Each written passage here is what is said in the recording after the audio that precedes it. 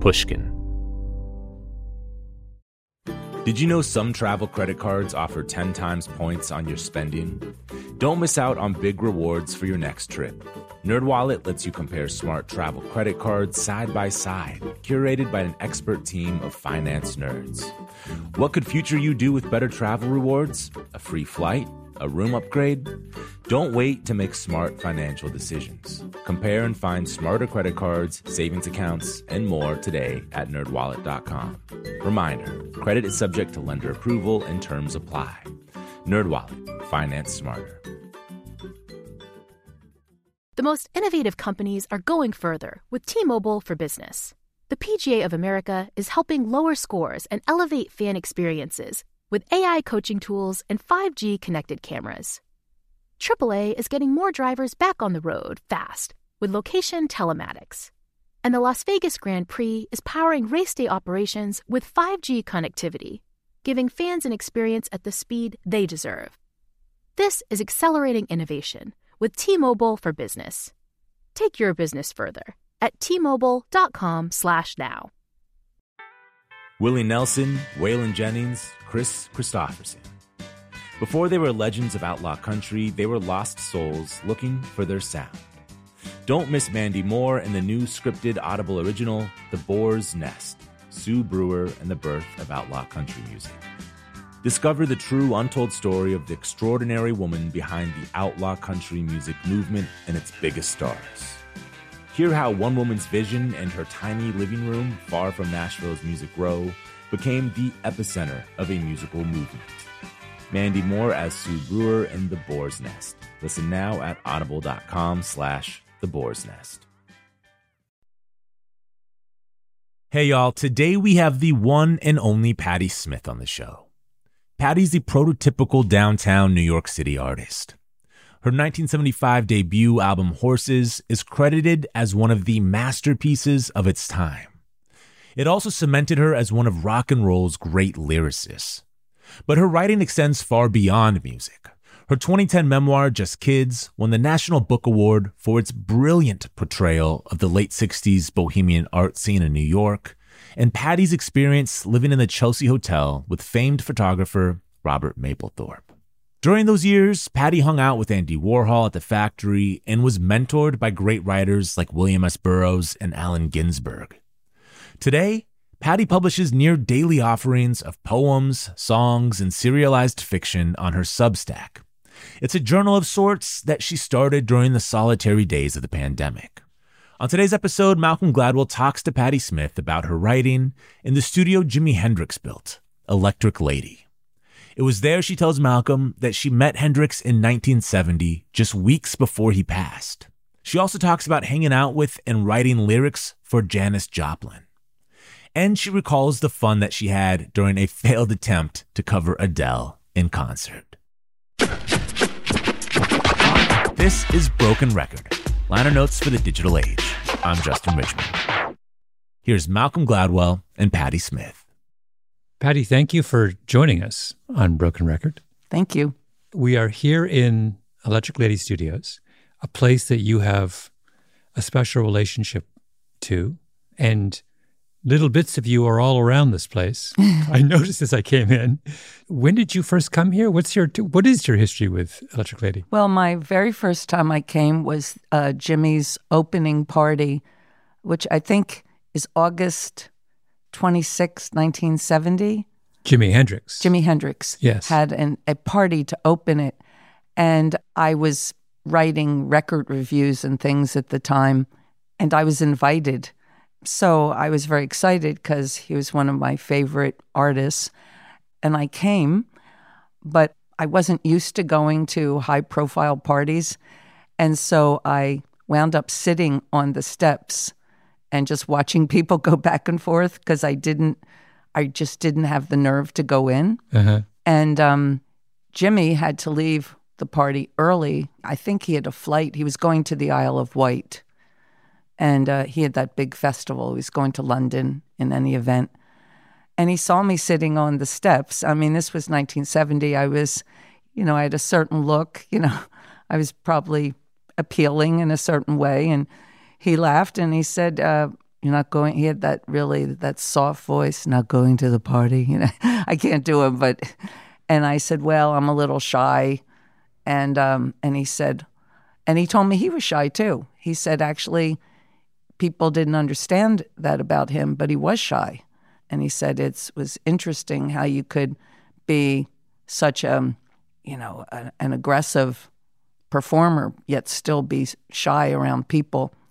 And he told me that he was going to go and do these shows, a handful of shows, and then he was going to come back, go to Woodstock, and gather musicians from all over the world, and then have them sit in a circle and play just like Ornette Coleman is, as a dichophonous or whatever, out of tune, different keys, instruments that didn't normally go together, meld together, play and play and play till they connected and found a common language.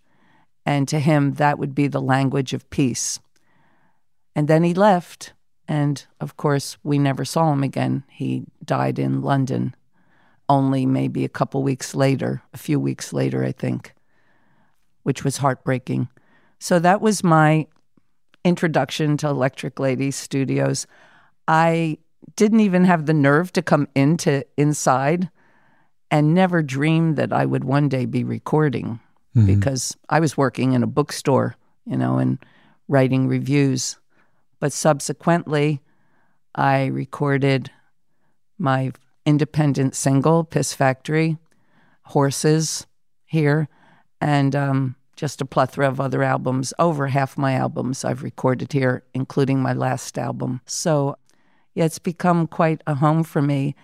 And in terms of you mentioning bits and pieces of me here, you can't imagine what an honor it is still, after all these years, to walk in here and see horses on the wall, other pictures on the wall. It means a great deal to me. When you came in, you were pointing at a collage on the wall. That's not yours, is it? No, the collage is just part of the art that was here. If you go in the bathroom, have you gone to the bathroom here yet? It's decoupage, and it's the same. All the art is the same. All these murals were here when the studio opened. Jimmy commissioned all of these murals. And the bathrooms, the lady and men's room, are all decoupage, which was it was a very late 60s thing. And, varnished, lots of collage material varnished over. And that is probably a piece of artwork that was in one of the offices. But you have to go in the bathroom before you leave. I will be sure to. But who else was at the party? Do you remember? No, because probably Eddie Kramer, and, I didn't know any of these people. Yeah. As I said, I was working in a bookstore, and I knew a handful of people. I knew some writers from Max's Kansas City, or had met Lou Reed and a few people, but, these were like probably, maybe there were a lot of celebrities or models or producers, but it wasn't part of my world. So I only cared about Jimi Hendrix, so I don't know who else was at the party. At that point, you'd been in New York for how long? I came to New York in 1967, July of 1967, so like a couple of years. But I went to Brooklyn.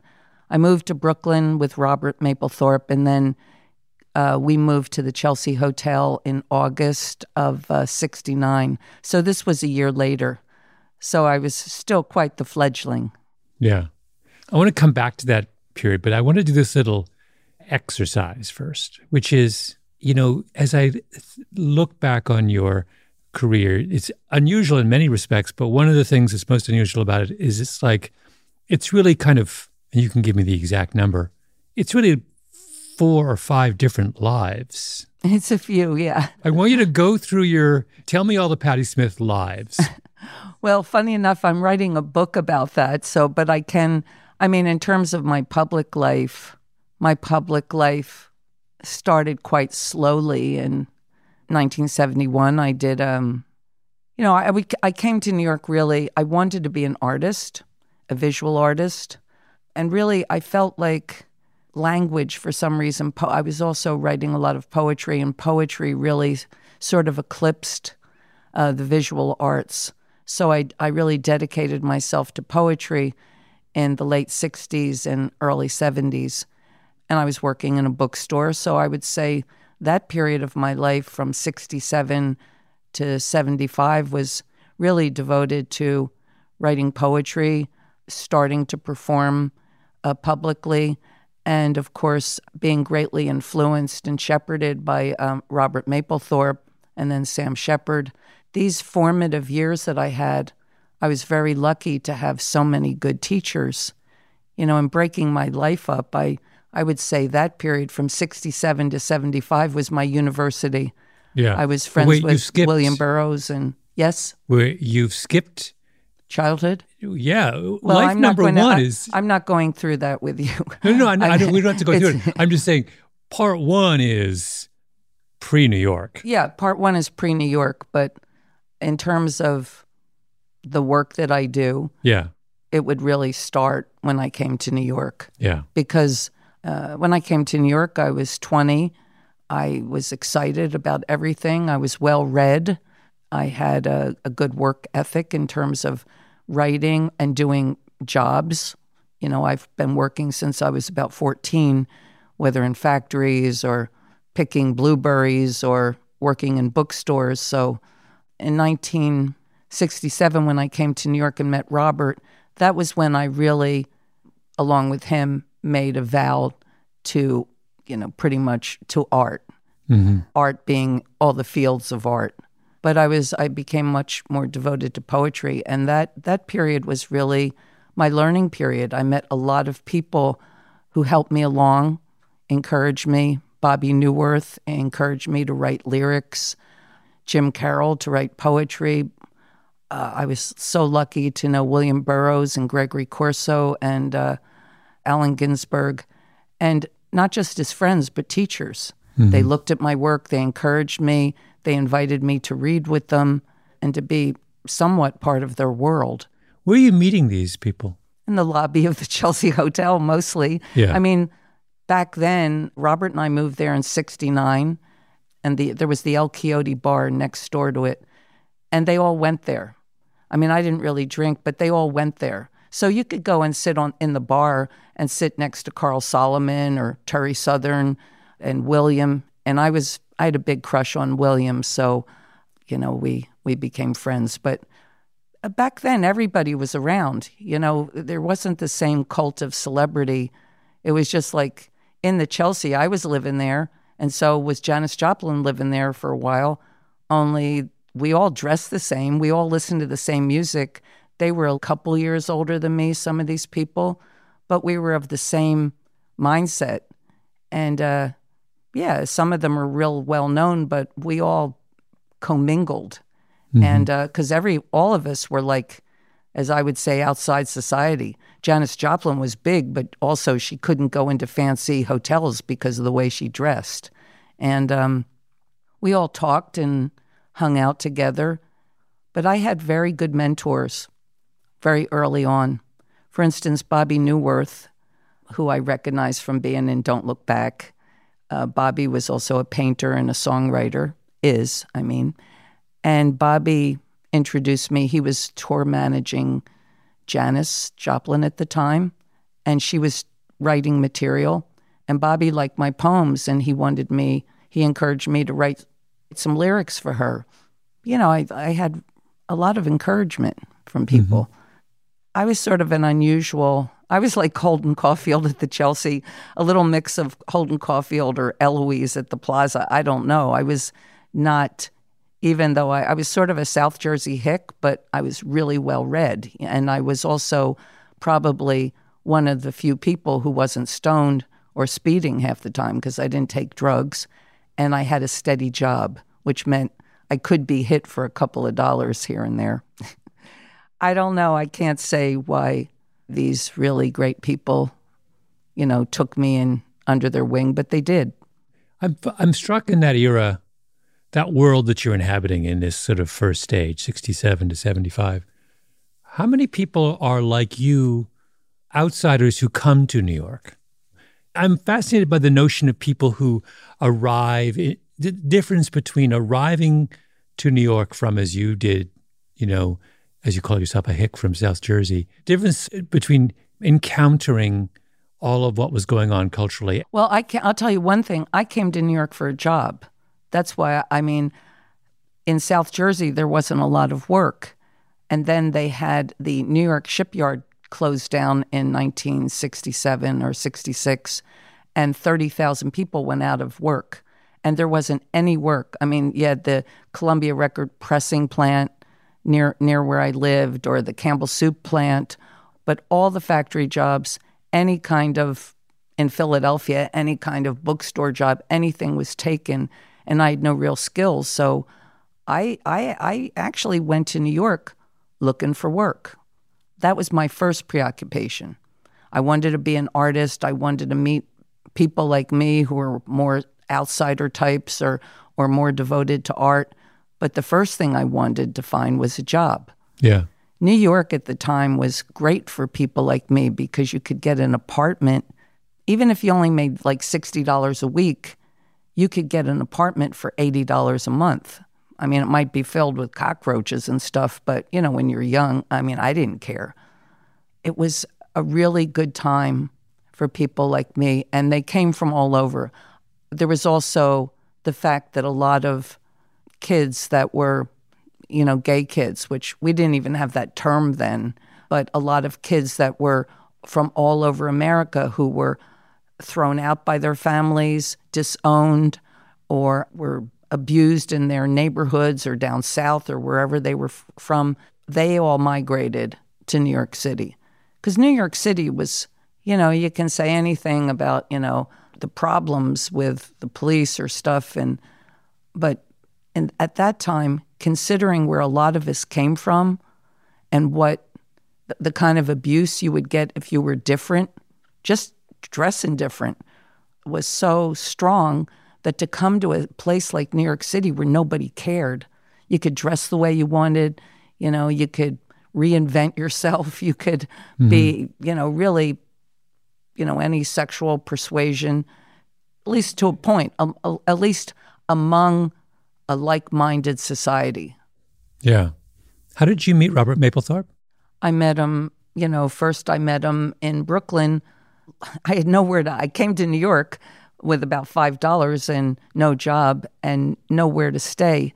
I knew a couple of people who went to Pratt University, but I'd forgotten that it was summertime and there was nobody there. And when I went to their apartments, some of them had moved out, and one of the people I was looking for had moved out, and Robert was staying there. And I was just directed to Robert. Ask him. They didn't even tell me his name. Ask my roommate if they know where your friend lives. And he did, so he led me to where my friend lived. My friend was away, and I wound up sleeping in the hallway or on the stoop on the 3rd of July. Because I remember I woke up at the 4th of July, sitting asleep on the stoop with firecrackers going off. And it was all these kids setting off firecrackers because I had forgotten that it was Independence Day. And indeed, I was independent. And then I just serendipitously met him a couple of times. And one afternoon or one evening, he sort of rescued me from a difficult situation. And we started talking, and we walked around the village all night for hours talking. And Robert was on acid, but I had never even seen acid in person. I had only read about it like in Anais Nin or Henry Miller books. I'd never seen anybody on acid. And we just talked all night. And then in the end, he said, "Do you have a place to stay?" And I said, "No." And neither did he. Because of different circumstances, neither one of us had an apartment. But he had the key to somebody else's apartment who was away. And then we went there and sat up talking till dawn.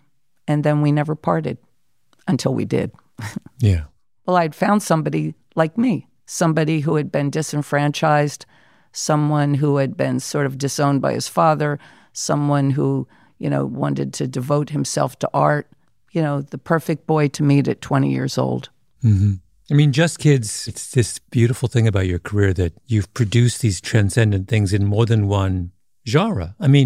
It's such a rare thing to have. I mean, I remember I didn't really know much about you until I read Just Kids. I thought it was one of the most beautiful love stories I've ever read. Oh, thank you. But then I realized, oh, this is written by someone who has also produced a kind of whole series of iconic albums as well. I mean, that kind of double threat is very impressive. Well, it's just the way I am. I mean, believe me, when I was young, all I wanted to be was an abstract expressionist painter. I would have been happy just being like Joan Mitchell or de Kooning or somebody. And I have produced a lot of visual work, but it's just part of me. What made it even more complicated wasn't just that I wrote poetry and then, obviously I've written books and recorded, then to throw performing into the mix, which that was just another one. I thought, oh my gosh, Robert always used to worry about me. He'd say, can't you just pick one? He would worry that I would spread myself too thin, but it's just is part of my jumping bean personality, I suppose. But I do what calls me for different reasons. Does it feel different to create music than to create other kinds of art? Well, I'm not really a musician. I don't create a whole lot of music. I mean, I write little melodies, and they're often similar. It's like, left to my own devices, I would be sort of a parlor music player or porch song writer, because when I write things on my own, they're like little porch songs. And I don't really play anything except feedback and about 4 or 5 chords. And I don't think like a musician. I have a natural feel for melody and might sing to myself walking down the street, but I'm not. I was married to a great musician. I've seen how a musician's mind works, and I'm more prone to language. Yeah. Wait, talk about this a little bit more. What exactly do you mean by the way a musician's mind works? Well, I mean, I'm just saying that the way that I'm obsessed with writing and the way that I really have to write every day. I've written almost every day, since I was a kid. And whether anyone sees it or not, I would say 70% of my writing has never been published. I am compelled to write. And at least my husband was compelled to translate his, dreams, his thoughts, his vision into music. And I don't really think like that. Yeah.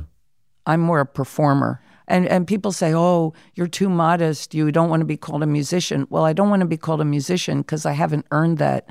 But I am a performer, and I'm a strong performer, and I have earned that. And that's good enough for me. We're going to take a quick break and then come back with more from Malcolm Gladwell and Patti Smith. Reboot your credit card with Apple Card, the only credit card designed for iPhone. It gives you up to 3% daily cash back on every purchase.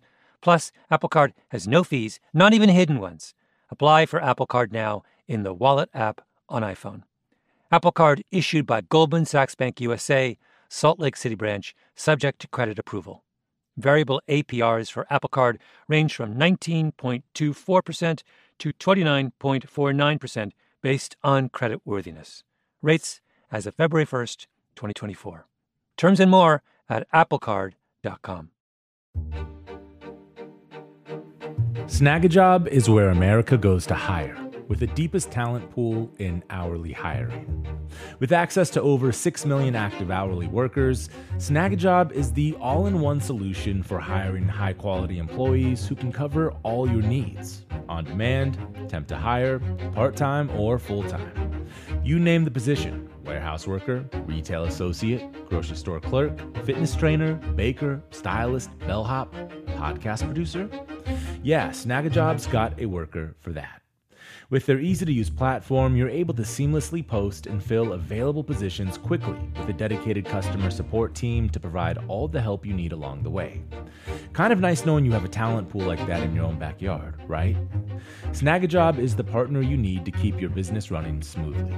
Visit snagajob.com or text SNAG to 242-424 to talk to an expert. Snagajob.com, where America goes to hire. Hello. Malcolm Gladwell here from Revisionist History. my podcast about the overlooked and the misunderstood. A couple of years ago, I wrote a book called Outliers. It was about exceptional people, the ones who operate at the outer edges of human performance. Outliers fascinate me. And last year, I discovered an outlier in the form of a community organization, Washington State's City of Bellevue. The city wanted to improve public safety by making their roads safer. So they created something that no one had ever built before, a platform that gave road users warnings of any dangers ahead in real time. How did they build it? By using a combination of technologies: the Cellular Vehicle-to-Everything Network, T-Mobile's 5G network, and 5G connected cameras. People driving, bicycling, walking, running, can't forget people running, and people operating the transportation network now had a way to prevent crashes. It's been a huge success. The City of Bellevue earned first place in the community category at the T-Mobile for Business Unconventional Awards, an event that celebrates T-Mobile customers who've dared to innovate for the sake of meaningful change. If you're a T-Mobile for Business customer and your team has, like the City of Bellevue, innovated something really, really cool, I encourage you to enter. It's also a great way for Outliers to be recognized in front of your industry's most influential leaders. You can enter at T-Mobile.com/unconventional awards. That's T-Mobile.com/unconventional awards. See you there. We're back with more from Malcolm Gladwell's interview with Patti Smith.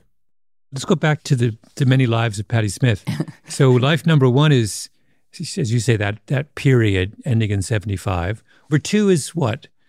I would say the next stage is really, going out into the world, performing, having a public life, which part of me is, I'm very reclusive, not very social, and I could spend 14 hours just working on, the end of chapter 7. I don't crave public life, but it has called to me, in the 70s, of course, until I left in 79. I became the leader of a band, and I like that. I like that position of being sort of having my people. My brother was the head of my crew. I had a small, loyal group, and seeing the world and having some effect on people, a positive effect on people, or having an effect on new artists, or having an effect on the disenfranchised all over the world. And that was meaningful. So I would say that period, it was very demanding on me physically.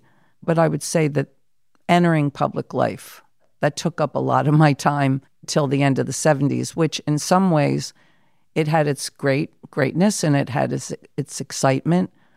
But in terms of being a writer, it definitely interrupted my evolution and interrupted my evolution as a human being, because the stress and the demands of a life like that, sometimes one develops demanding habits or, a less caring, or you might be compassionate in terms of the world, but in terms of interaction, I had a lot of hubris, and I had to, as a girl, moving through this period of time, I had to be tough, and I could be tough.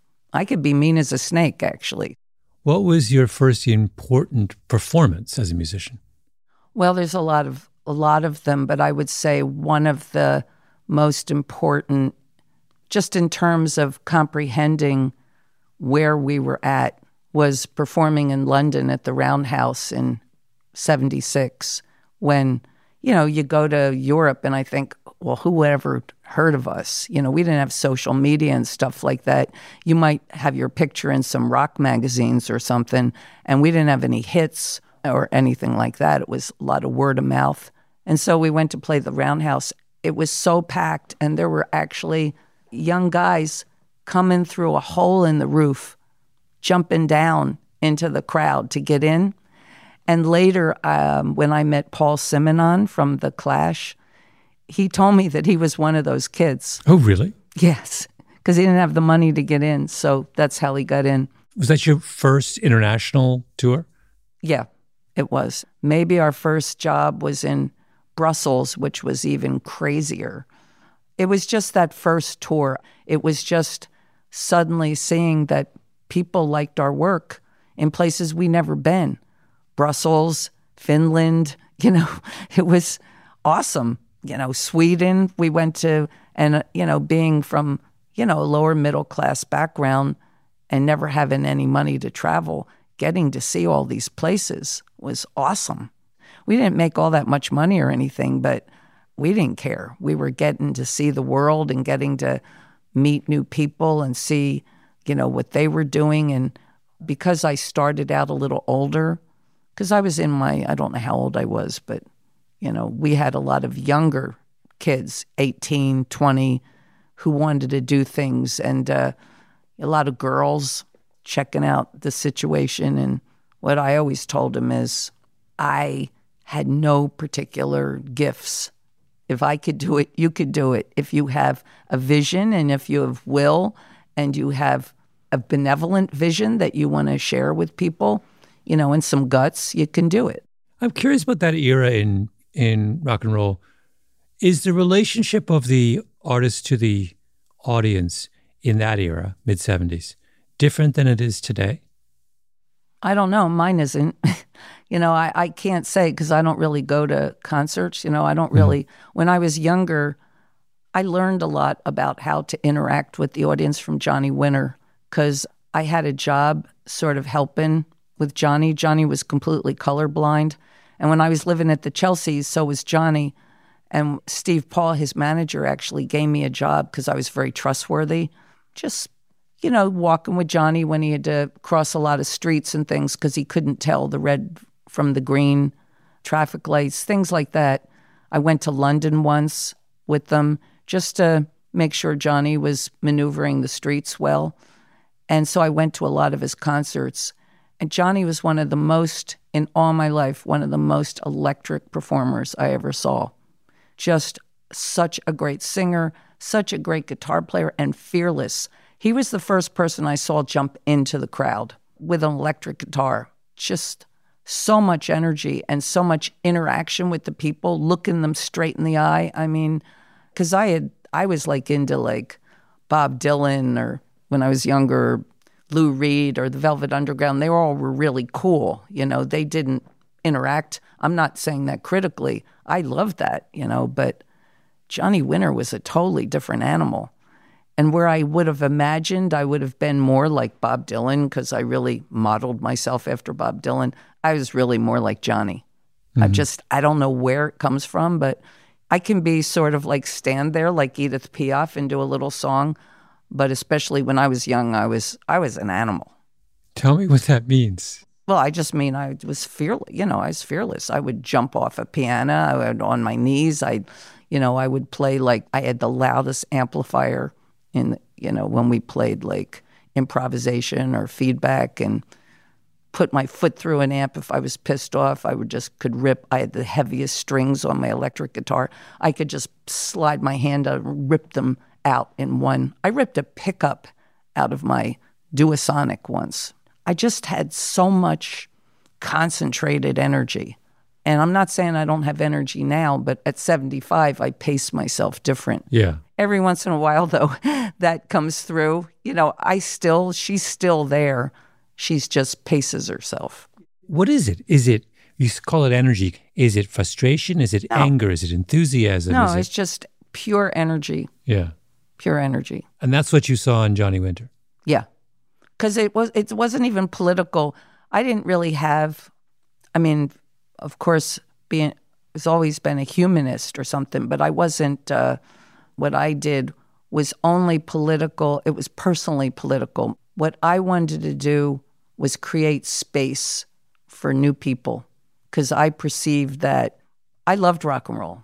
I loved it. I was brought up with it, danced to it, listened to it, daydreamed to it.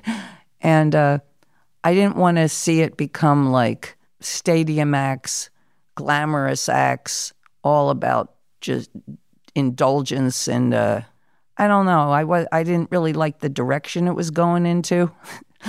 I wanted to preserve some of the I mean, it might seem like a lot of hubris for a young girl that, but I had a lot of hubris. I mean, I could have like played Coriolanus or something. I had so much hubris. But I mean, think of like who we lost. My generation, we lost, when I was a teenager, President Kennedy got shot, and then Martin Luther King, then Bobby Kennedy. And then, we have our musicians that we love. And then Brian Jones died, and Jimi Hendrix died, and Jim Morrison died, and Janis Joplin died. I mean, these were like such important voices. And, they were just how I imagined that, music of the future was going to be Jimi Hendrix, Coltrane, all the people that I loved. And we just lost them really quickly. Lost Coltrane early. That poetic voice that was so strong in the late 60s, and I didn't want to see it go. I didn't want to see it diffused into some other place. But, also I was highly opinionated, so I was just trying to kick open doors. I only expected to do one record. Clive Davis asked me to do a record. I was amazed at that. Fine, I did a record, and then I was just going to go back to, back to the bookstore, back to writing poetry. But I did have an aim with that record, was to create space for new people, for people who became Michael Stipe, for whoever. That was my goal. Mm-hmm. So when you're on that initial tour of Europe, and though, the kids are climbing through the hole in the roof to get into the crowd, is that that's what they're responding to? I didn't take it personally. Like they were responding to me. They were responding to something new that they could do themselves or maybe eclipse. And that's what I wanted. I didn't want to be the king or queen or princess of anything. I just wanted to, shake things up. What were you playing in those concerts? Other than your own work, what were you playing? Well, I mean, my own work also incorporated, our version of Land of a Thousand Dances and Gloria. And just our songs, reggae songs. If I liked a certain R&B song, we'd try it. But mostly our own stuff. Is there a difference in the way you approach covering a song versus one of your own? It depends on the song. Like sometimes Land of a Thousand Dances, really a catalyst for an apocalypse, It was sometimes a song, because I was just starting out. We started out with piano, like Lenny Kaye, my pianist, and I. And it was basically, we started out musically mostly for 3-chord songs that I could rap over. I wasn't particularly a great singer. I didn't know much about singing. I mean, I sang in like the school choir and stuff, but it was more a vehicle for me to improvise poetry. Horses grew from a lot of improvisation, like being at CBGB's and doing a 22-minute version of Land of a Thousand Dances that was a lot of poetry. Mm-hmm. And that's why I think like William Burroughs and Allen Ginsberg and Gregory, they like me. They like the fusion of this energy and youth, but with a semi-sophisticated aspect, poetic aspect. Yeah. But then, also there's certain songs that I'll just do as the song. I do it much better now because I'm a better singer than I was when I was younger. I mostly sang out of my nose when I was younger. For instance, what song? These days we did Blame It on the Sun by Stevie Wonder. Just do a really nice, respectful version. I covered Stay, the one that Rihanna and Mickey Echo did. I love covering songs. Every once in a while, I have a disaster where I try to cover a song where I don't really have the range or the technique to do that song, but I'll get so enamored with a song, I'll What's try. What's an example of a disaster? Oh, I did the worst. It was Rolling in the Deep. I tried doing that, and it was so bad that I just was laughing. And the people knew it was bad, and they were just saying, do it anyway. And, but I just loved that chorus, And I used to try to do Four Tops songs, but I couldn't quite get like Bernadette or I'll Be There. I'd love these great choruses. But, I've gotten better. I do a lot of Neil Young covers because I love his lyrics, but also we sing pretty much in the same key. I can keep the songs in Neil's key and do them. You've never collaborated with him, have you? No. I mean, I've improvised on stage with them, but no, I haven't really collaborated with really anybody. Yeah. You mentioned Michael Stipe. You talked about that idea of creating opportunities for others. Does he fit into that? Well, Michael Stipe, when I heard his music or saw, sometimes Fred would watch MTV to see what was happening musically. And I was very taken with R.E.M.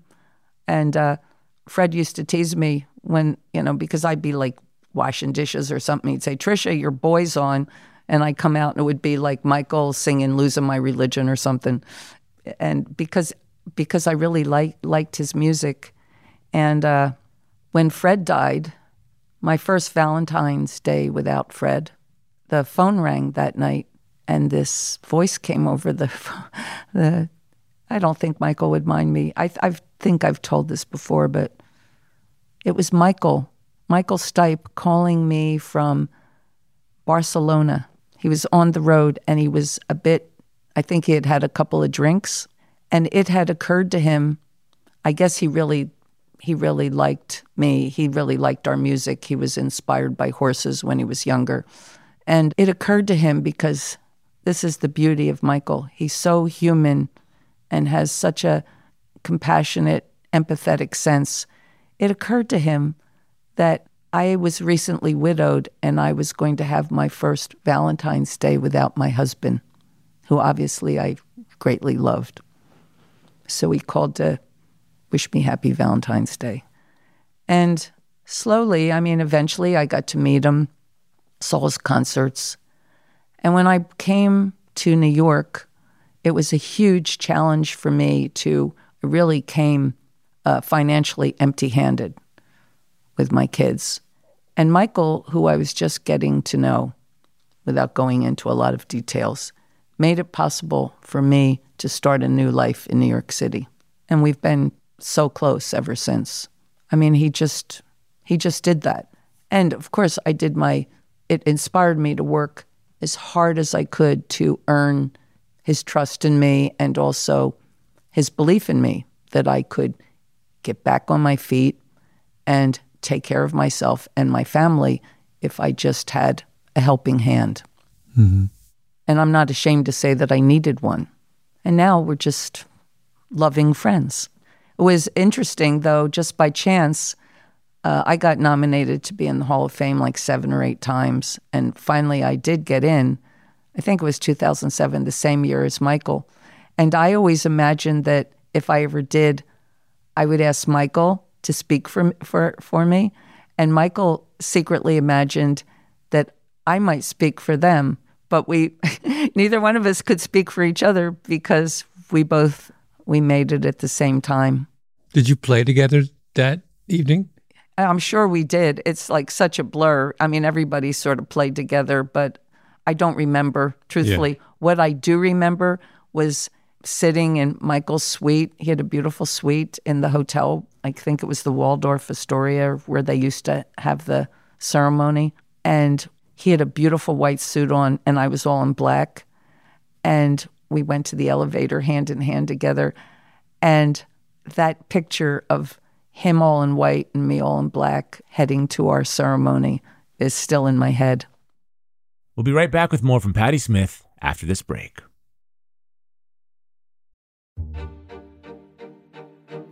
Snagajob is where America goes to hire, with the deepest talent pool in hourly hiring. With access to over 6 million active hourly workers, Snagajob is the all-in-one solution for hiring high-quality employees who can cover all your needs: on demand, temp to hire, part-time, or full-time. You name the position: warehouse worker, retail associate, grocery store clerk, fitness trainer, baker, stylist, bellhop, podcast producer. Yeah, Snagajob's got a worker for that. With their easy-to-use platform, you're able to seamlessly post and fill available positions quickly with a dedicated customer support team to provide all the help you need along the way. Kind of nice knowing you have a talent pool like that in your own backyard, right? Snagajob is the partner you need to keep your business running smoothly. Visit snagajob.com or text SNAG to 242-424 to talk to an expert. Snagajob.com, where America goes to hire. Hello. Malcolm Gladwell here from Revisionist History, my podcast about the overlooked and the misunderstood. A couple of years ago, I wrote a book called Outliers. It was about exceptional people, the ones who operate at the outer edges of human performance. Outliers fascinate me. And last year, I discovered an outlier in the form of a community organization, Washington State's City of Bellevue. The city wanted to improve public safety by making their roads safer. So they created something that no one had ever built before, a platform that gave road users warnings of any dangers ahead in real time. How did they build it? By using a combination of technologies: the cellular vehicle-to-everything network, T-Mobile's 5G network, and 5G connected cameras. People driving, bicycling, walking, running, can't forget people running, and people operating the transportation network now had a way to prevent crashes. It's been a huge success. The City of Bellevue earned first place in the community category at the T-Mobile for Business Unconventional Awards, an event that celebrates T-Mobile customers who've dared to innovate for the sake of meaningful change. If you're a T-Mobile for Business customer and your team has, like the City of Bellevue, innovated something really cool, I encourage you to enter. It's also a great way for outliers to be recognized in front of your industry's most influential leaders. You can enter at tmobile.com/unconventional awards. That's tmobile.com/unconventional awards. See you there. Willie Nelson, Waylon Jennings, Chris Christopherson. How did the biggest names in outlaw country start a musical revolution? Through one woman's vision from one tiny living room. Don't miss Mandy Moore as Sue Brewer in the new scripted Audible original, The Boar's Nest, Sue Brewer and the Birth of Outlaw Country Music. Discover the true, untold story of the extraordinary woman behind the outlaw country music movement and its biggest stars. Brewer helped shape the sound and soul of country music as we know it today, despite never picking up an instrument herself. Lovingly dubbed The Boar's Nest, Sue's place was an intimate staging ground where a new breed of singer-songwriters, wounded souls, wayward upstarts, would spur each other on to tap into something bigger, realer. Starring Mandy Moore and featuring Eben Moss-Bacharach as Shel Silverstein and TJ Osborne as Johnny Cash, alongside a full ensemble cast. Audible invites you to enter The Boar's Nest and experience the rise of a musical revolution. One woman, one time, one place. The Boar's Nest, Sue Brewer and the Birth of Outlaw Country Music. Listen now at audible.com/The Boar's Nest. Here's the rest of Malcolm Gladwell's conversation with Patti Smith. Let's talk about your next life, Detroit and marriage. And it seems, to an outsider, like a very dramatic change in the kind of life you were living. Well, I mean, it was in the fact that I went from playing for 80,000 people in a stadium in Florence, which was my last job. It was just our job. We had no opening act. And that was my last job, to living a quiet life in Detroit. But what I've always wanted more than anything else was simply to do good work of quality. And I could see my future. I was in Europe. I was getting quite big. I know that sounds conceited, but it's the truth. 80,000 is a lot. We were huge, and we were as big as the Rolling Stones in Italy, really. I mean, in terms of performing, not recording-wise. But where was that all going for me as an artist? I wasn't growing. I wasn't evolving as a human being or as an artist. I didn't really have fame and fortune goals ever. I always had a goal to do something great, which is actually is a little more conceited than thinking I want to be rich and famous. I just wanted to be great, do something great, to do something, worthy, to do something that will endure, to do something to add to the pantheon of all the great work that's been done. So it gave me an opportunity to really think about, for 16 years, what direction do I want to go to develop a writer discipline, which I did, and to reacquaint myself with being a citizen and being, a human being, who doesn't place themselves in the center. How old are you when you get married? I was 33. And where did you meet Fred? I met him in Detroit at a job. Yeah. We played the Ford Theater in 1976. But really, I'm not comfortable with talking a lot about that period of my life. It's really private. Mm-hmm. But the thing is, I love my kids. I loved Fred. We didn't have the perfect life. It wasn't like always a paradise. We had our problems. I don't mean just with each other. I mean, we had, things, our own, all the things that people go through. Sometimes it was hard. Sometimes it was financially hard because we really left everything, all of our options. We were sort of cut off. But I have to say they're probably the most precious years of my life. I loved Fred. I've never met anyone else like him. I love my kids. He gave me these, a son and a daughter that, magnify my life. And for myself personally, I think I evolved quite a bit in that time period. And I became a writer, not just writing poetry late at night, stoned on pot or something. I mean, a writer. I wrote every day. I developed, a really strong work ethic, which I still have today. And because of those years, I was able to write Just Kids. Mm-hmm. That Just Kids didn't come out of anywhere. It came out of all those years of writing and rewriting and learning about writing. What's fascinating is you go from being part of this alive, diverse, creative community in New York, the Chelsea Hotel, all those names. And then in Detroit, is there a community in Detroit like that? No. There isn't. I mean, I didn't experience it, but Fred was like a one-man community. Mm-hmm. I mean, he had, first of all, such a history. He was intelligent and beautiful and athletic and interested in so many things, political, such a good father. But he was, a very private man. I've always been, in my life, in my young life, I always had some person in my life that was meaningful and that I had a meaningful and fruitful relationship with. It was Robert and then Sam Shepard. I had other relationships that were important, but, it was important for me, something I always wanted as well, not just to be an artist, but to have a person in my life. And he was the person. So, and as I said before, I have a loner aspect.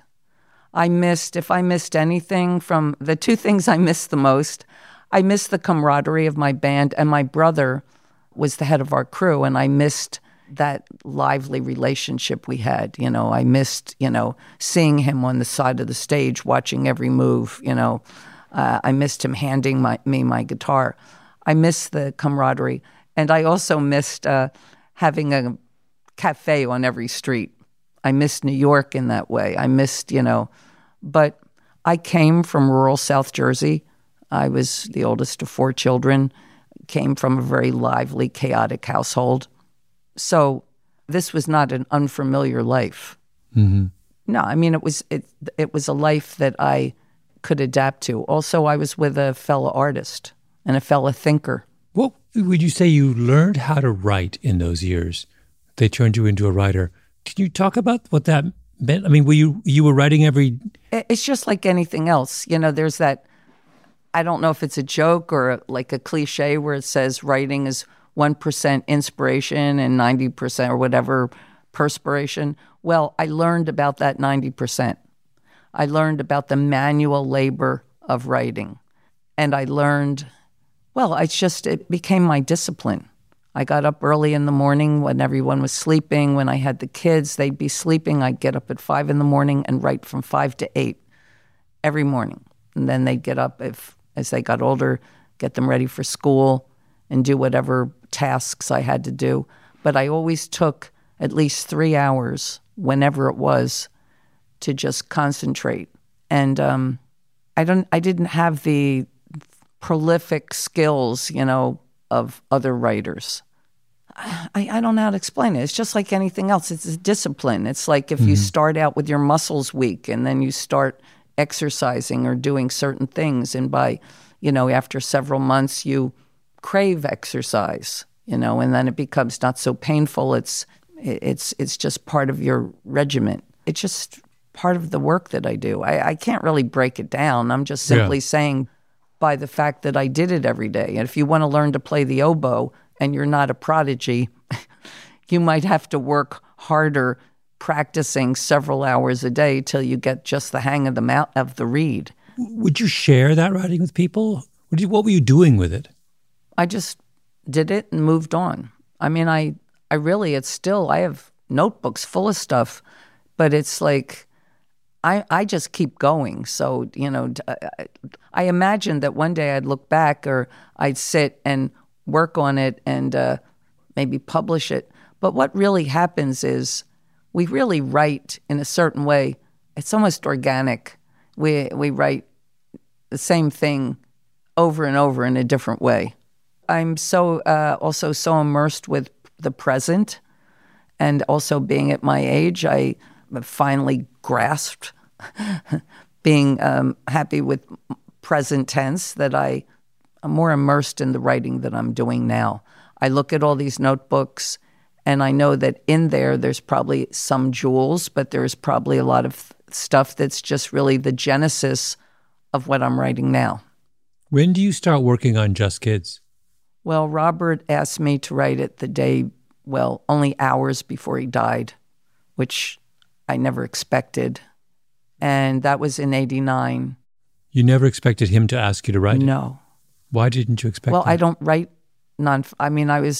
wrote poetry and fairy tales and little story. I'm not a nonfiction writer. I wrote a lot of pieces about Robert's work for his catalogs and things. But what he asked me to write was our story. And our story was very specific because he used to have me tell it to him just some nights. He'd say, "Tell me our story." And we'd be at the Chelsea and maybe we wouldn't have enough to eat and couldn't sleep. And he'd say, "Tell me our story." And so I would start, well, there was a girl. She wanted to be an artist and she came to New York City. She was, and then I'd tell how we met and keep updating it. So I knew what he meant by our story. It was sort of a game that we played. So he said, "Will you write our story?" And I said, "Do you want me to?" And he said, "You have to. No one else can write it." And I perceived what he wanted wasn't just for him, our story or the romance of our friendship, but also the genesis of Robert as an artist. Because I knew more than anybody. I lived with him. I, watched him work for 12, 13 hours sometimes on one drawing. We went through shed so many skins together that I knew that I had the information. I knew that I had lived it. We had lived it. So I promised him I'd do it, not knowing how I'd do it. I didn't have a book contract. I didn't have any connection with, writing a nonfiction book. But then a series of things happened. My pianist, who I really loved, who was only 37, died suddenly of a pulmonary defect, which was terrible. When Robert died, I had just had my second child, and then my husband started being ill, and, by the end of 1994, my husband died. My brother died also of the same pulmonary defect as just by chance of Richard's soul. For the next years, my preoccupation was how to take care of my children. I couldn't live the same way that Fred and I had lived because I don't drive. I didn't have a big support system in Michigan, so I decided to take our children back to New York and find work. So the book was set aside. And then finally I met an editor, Betsy Lerner, who became not only my best friend, but my savior at the time, because she got me a really, really great contract to write the Robert book, which gave me some income. but I had so much trouble writing it. I was still processing all the loss around me.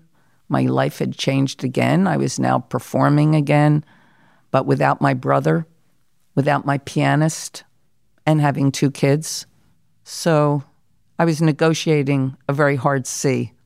But eventually Betsy helped. She was my editor through that process, and it took a while. So he asked me to write it in 89, and it came out 2010, which can give you some idea of what a struggle it was to write it. Also, I wanted him to be something he would have been proud of. I wanted it to be as accurate as possible and to give people a sense not just of Robert and I, Robert's work, but the atmosphere of our time. So there were a lot of challenges. And emotionally difficult. It was emotionally difficult because it's sort of like bringing Robert to life for the people was also sad. It was painful, and also reverberated other losses. But I was so happy. I can't tell you how happy I was because I vowed to him I would do it. So I completed my vow. I did as I promised.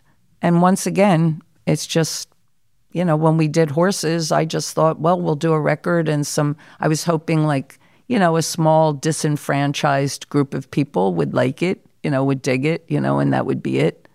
And with this book also, I thought, well, a certain group of people will like it, but that's okay. I've done it. I've done my best.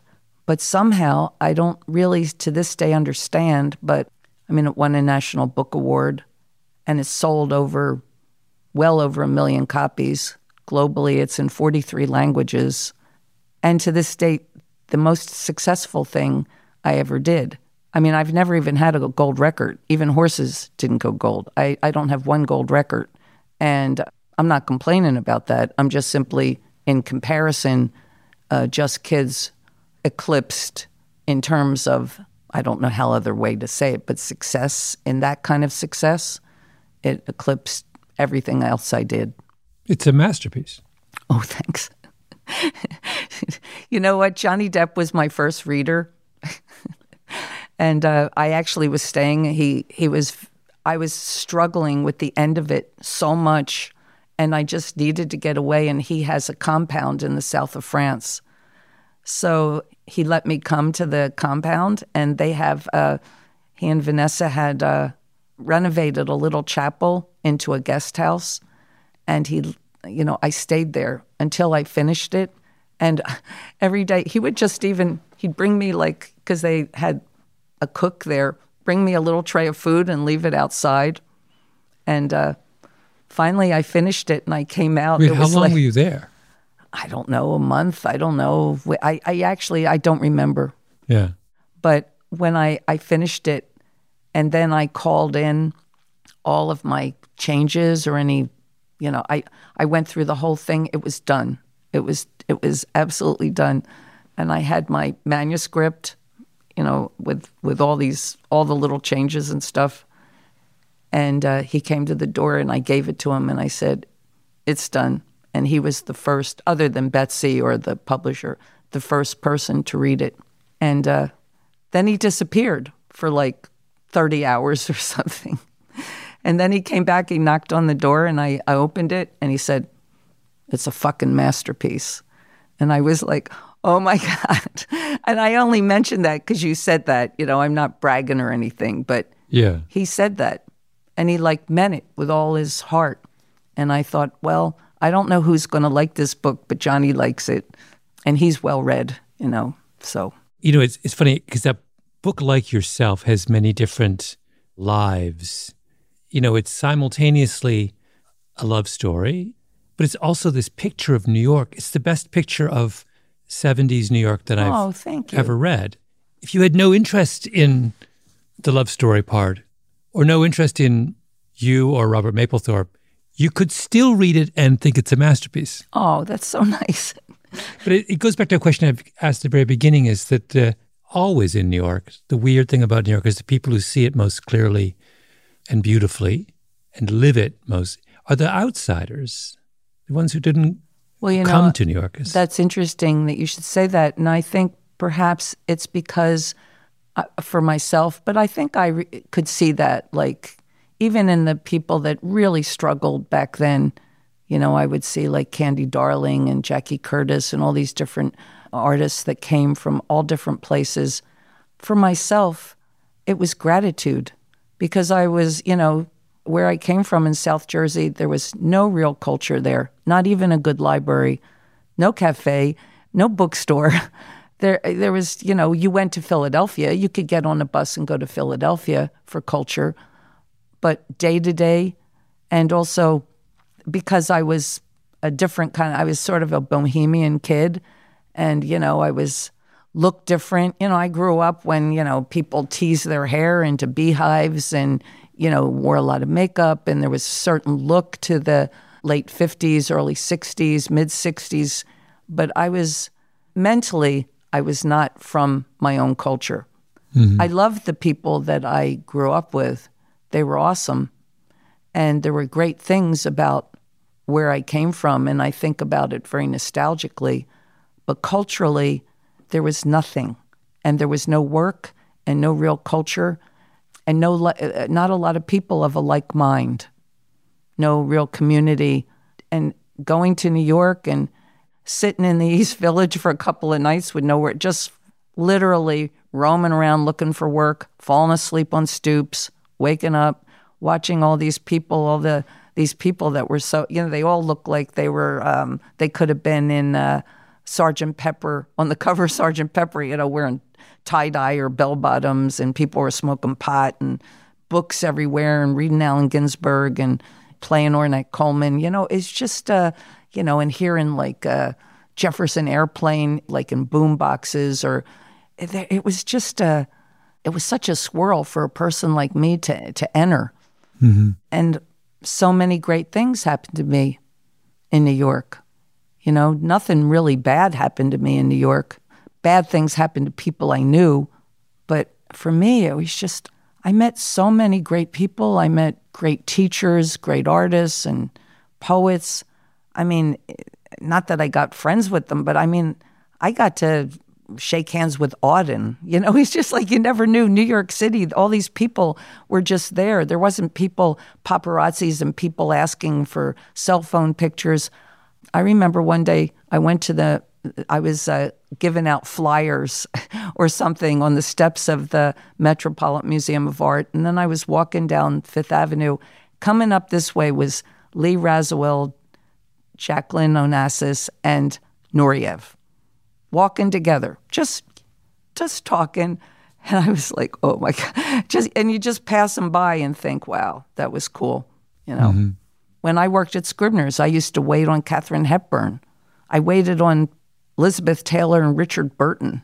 You know, it's just, saw these people, and but there was nobody running around and grabbing at them and taking their picture. It was just, New York was a pretty cool place, you know, and nobody asked for, it was just considered uncool.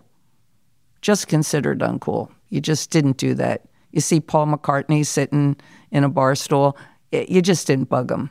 You just didn't do that. You know, it's a whole different world now, but the fact that, you know, you could get apartments so cheap, you could get a job, you could meet like-minded people. I have a lot of gratitude for that period. I have a lot of gratitude for the city in general, for the climate in general, for the community in general. There was a lot of rough spots, believe me, but the overall opportunity, I'm very grateful for it. And I think when you have gratitude, you're going to look at things different. We have a little time left. Talk a little bit about what you're up to now there's Patti Smith's in my inbox. You're in my life now. Tell me a little about this. It's very exciting. Well, during the pandemic, March 9th, we played the Fillmore West. We did 2 nights at the Fillmore. Then we headed to Seattle to do another show, and then we were about to embark on a world tour. I wanted to do a world tour because at that point I was like 72 or whatever, 3, and I felt it was important to, while I still had good voice and a lot of energy to do at least one more fairly big tour. And it was really a world tour. Well, we flew to Seattle, and then I woke up in the morning and I put on the news, and it was the mayor of Seattle, or the governor, and he was telling how they were going to go into lockdown. He said, the sold-out show at State Theater, Patti Smith and her band, is canceled. And I was like, what? I mean, I didn't know what was really going on. I knew something. I knew the aura of things, and that's how I found out. And so then we left and we went home. And I thought, okay, we have to be in quarantine for 14 days. We have jobs coming up at the end of March, and then we were going to Australia. But I thought it would be okay. Never dreaming that I wouldn't be leaving my house for almost 2 years, hardly. And that's what happened. So because I was 73 and I have a bronchial condition, I was deemed a high risk. So I'd obviously be really careful. New York City, really, I mean, the amount of illness and death was like a real thing. And of course, I understand the nature of pandemics. I had studied the Spanish flu epidemic. I was quarantined as a child with bird flu and tuberculosis. And so I knew a lot about quarantines, what it all meant, but I still never imagined it was going to go on for so long. And I'm a restless person. I like movement. I had my little suitcase packed to go away for a year practically, and it was a little hard for me to settle down. So I just started writing. As usual, I just wrote every day, and I was approached by someone through Betsy from Substack, which it's a subscription-based service. And I thought this was interesting because I had been writing this diary, sort of a pandemic diary, but I envisioned it to go to some other places, to move into some parallel worlds, and I was interested to see where it would go. And the idea of doing something episodic I thought was really cool, because like Arthur Conan Doyle and, of course, Dickens, and then Louisa May Alcott, even Jo March, her character, they did things episodically, and that's how they were paid, by the word back then. And I thought it would be real interesting, and, well, it would be a challenge to be able to deliver things weekly, because I had been used to being on the road and getting more sporadic as a writer. So I accepted that challenge, and I found it took me a little while to figure out what to give the people and what they liked. But I've been there almost a year, and I actually love it. And it is growing in terms of what I can offer the people, because I can do little videos live in time, just talk to the people or read them a poem. I can do any kind of audio I want, send them stories, send them pictures, read their comments. And that's what I do. I mean, I'm developing it as we go along, and I'm letting the people at this point help me, sort of guide me as to where I should go. So the melting is my favorite part, although it's not necessarily the most popular part, but it's my favorite because it's such an interesting challenge. And I love to read the people's comments, because even if you have only 50 comments or maybe 90 or maybe 30, when you write a book or you put out a book, you might get reviewed a couple of times, or maybe somebody on the street tells you they like it, or you can look at the sales, but you're not really hearing any kind of real intellectual feedback. And I love I love the comments that people write. Sometimes the comments are more poetic than the post I've done, and sometimes they're really interesting, or they really display a real understanding of what I'm doing, because sometimes I'm attempting something a bit abstract, and they're very accepting, because it's really like, at this point of my melting, it's regressional right now, and I'm writing it in time, and I don't really know what I'm going to write each week. And so it's sort of like, not like a drug, but it's it can move into hallucinatory places, and the people, even if it's a small amount, they're into it. And that's really inspiring. And it just, like yesterday, I was supposed to do the melting, but it was my wedding anniversary. Truthfully, sometimes I get a little sad. I really miss Fred, so I did a little post for Fred yesterday. And so the melting's a day late, but it was really a lifesaver for me. I mean, it was a nice thing to have a job, because I lost all of our work, which having a job helps me help others. But it wasn't just that, like to have any financial reward. It was being in lockdown, not seeing anybody, not going anywhere, and having some kind of feedback, creating for people and hearing from them.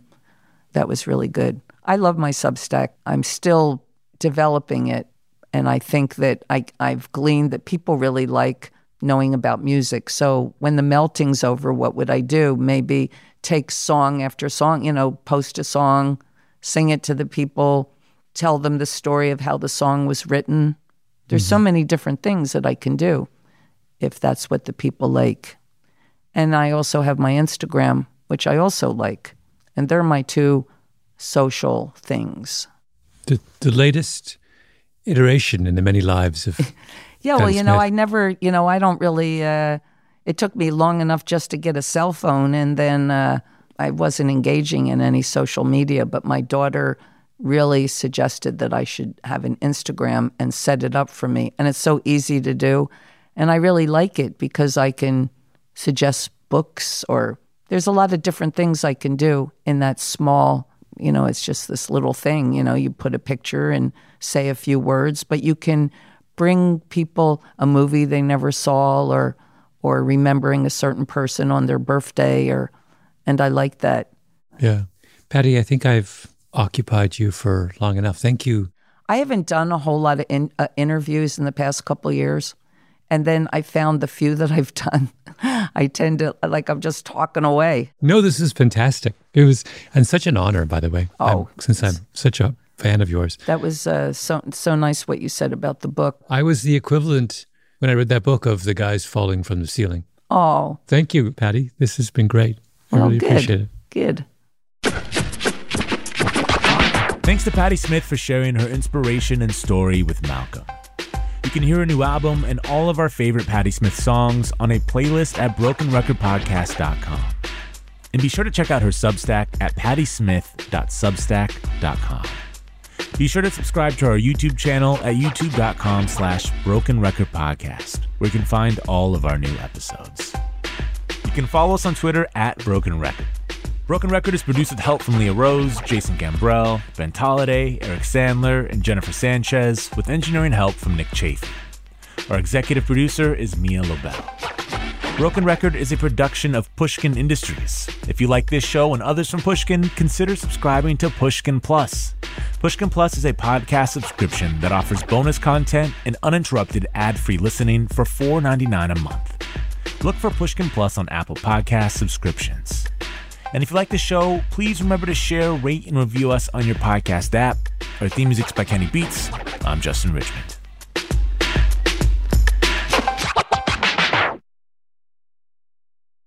Musora is your access to online music lessons for guitar, piano, drums, and singing.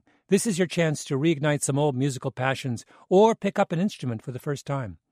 Connect with more than 100 of the world's best teachers and musicians. You'll get 7 days totally free to try it out. And then it's just $30 a month, less than a single private lesson. I mean, why do we do Broken Record?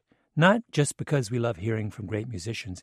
We do it because we think that there is something beautiful about the appreciation of music. Don't you think we need more of that in our lives these days?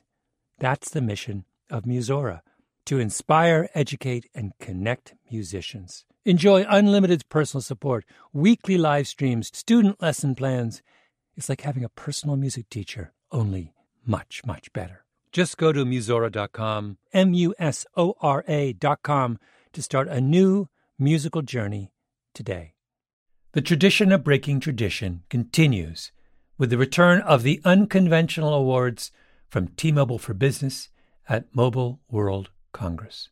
This is an event that celebrates innovators whose bold actions took their industries to new places. If that sounds like you and you're a T-Mobile for Business customer, enter today. If you win, you'll be publicly honored amongst some of the most influential leaders in industry. And me, I'll be there too. Enter now at T-Mobile.com/unconventional awards. See you there.